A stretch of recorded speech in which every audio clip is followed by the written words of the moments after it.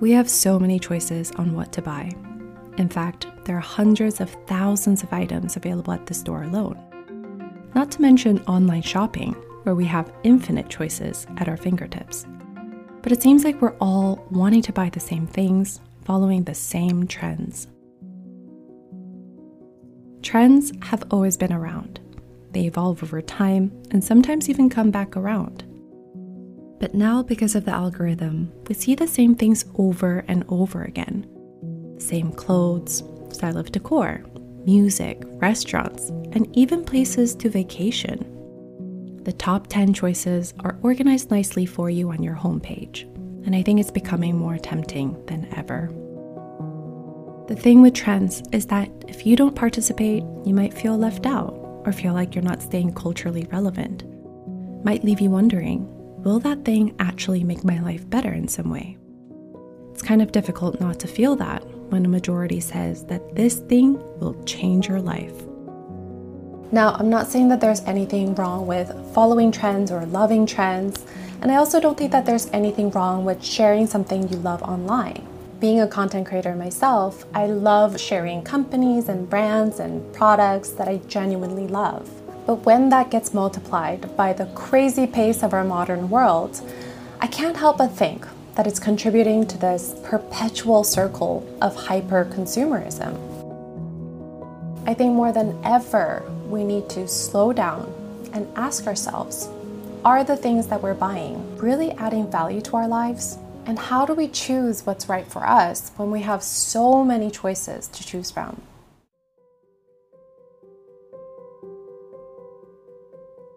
Around 2016, when minimalism was trending, I remember a lot of people decluttered their stuff just to replace it with the things that fit the minimalism aesthetic. The fancy coffee maker, an Apple laptop, maybe a Kindle, and a monochromatic wardrobe. It's so ironic because minimalism is supposed to be about simplifying and becoming intentional about the stuff that you buy. So it should have personalized our homes, but it did quite the opposite and made it all the same. I think we can save a lot of money and time when we realize that we can't just swipe a credit card to achieve a certain lifestyle. We can wear the right clothes, we can wear the right brands, and have the right items. And this might create an illusion for everyone else. But what is the point if we're just pretending on the inside? In fact, I feel like adapting to a new lifestyle, it really shouldn't cost you anything, especially in the beginning. We can always work with what we have. But what you will need is a lot of time to reflect, to make effort, to make those little changes. And I feel like when we invest those things into it, we won't be so quick to just switch over to the next lifestyle that's trending on social media.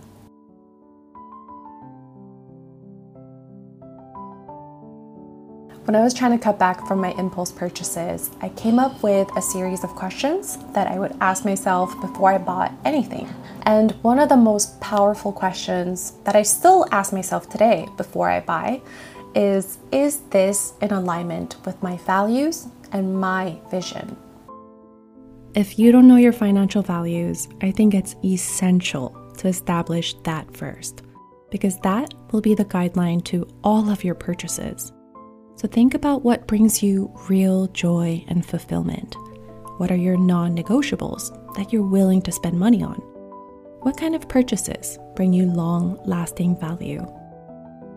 And you might not have the right answers right away, but I do feel like it will get more clear when you dwell on them. And when it does become really solid, I feel like it's going to become so much easier to separate what you truly need versus what everyone else tells you.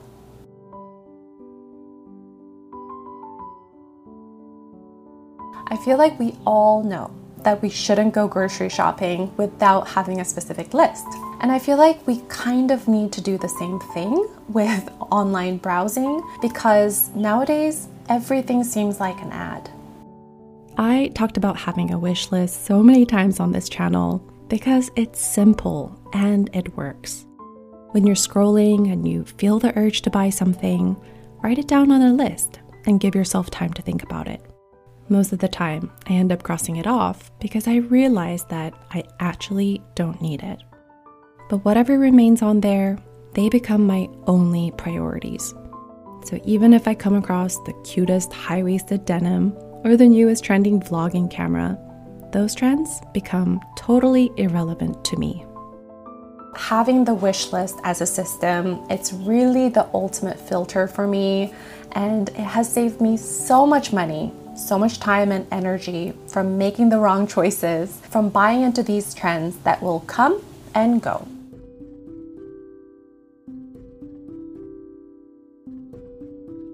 I don't know if it's just me, but I feel like social media really has changed. It was a place where you could really see glimpses of everyone's uniqueness. But now it seems like everyone is trying to be the same, and the social media kind of rewards them for this. It's kind of become a game of who can be the better replica of the current trend.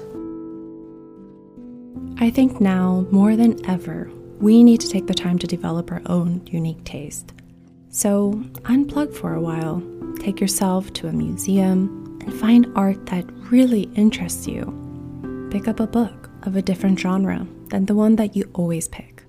Try a different cuisine and see how you like it. Lean into what grabs your attention and what sparks joy and curiosity. This is where you might find bits and pieces of yourself again. I hope that you don't just go with what's been selected for you, but I hope that you are the one selecting. You are the one curating your life. And I feel like life is going to be so much more interesting that way.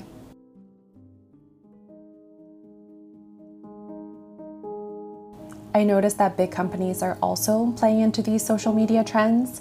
I went to the store the other day, and at the very entrance of the store, I saw a display of like TikTok's most recommended books, Instagram viral skincare. And while this might be a very smart business move on their part, as a consumer, it's just becoming redundant and it's really exhausting. I personally love and miss going into these boutiques where it felt like going into someone's home. There would be really cool looking furniture and these books and maps and handmade jewelry. Every piece came with like a unique story, and it just really showed off the owner's taste. I feel like it is really rare to come across these cool boutiques nowadays, but I feel like we can take that same concept and bring it into our own spaces. Instead of filling up your home with the trendiest, prettiest stuff, I think it's much more meaningful to carefully handpick the unique pieces that reflect your personal taste. After all, home is where we spend most of our time. So wouldn't we want to be surrounded by the things that capture our essence? I think one of the easiest ways to do this is to shop secondhand at antique stores or vintage stores, because it's almost guaranteed that we will find something unusual but capture our quirkiness at the same time. I hope that you celebrate your uniqueness. That is one trend that will not go out of style, as cheesy as it sounds. Thank you guys so much for watching today's video, and I'll talk to you really soon.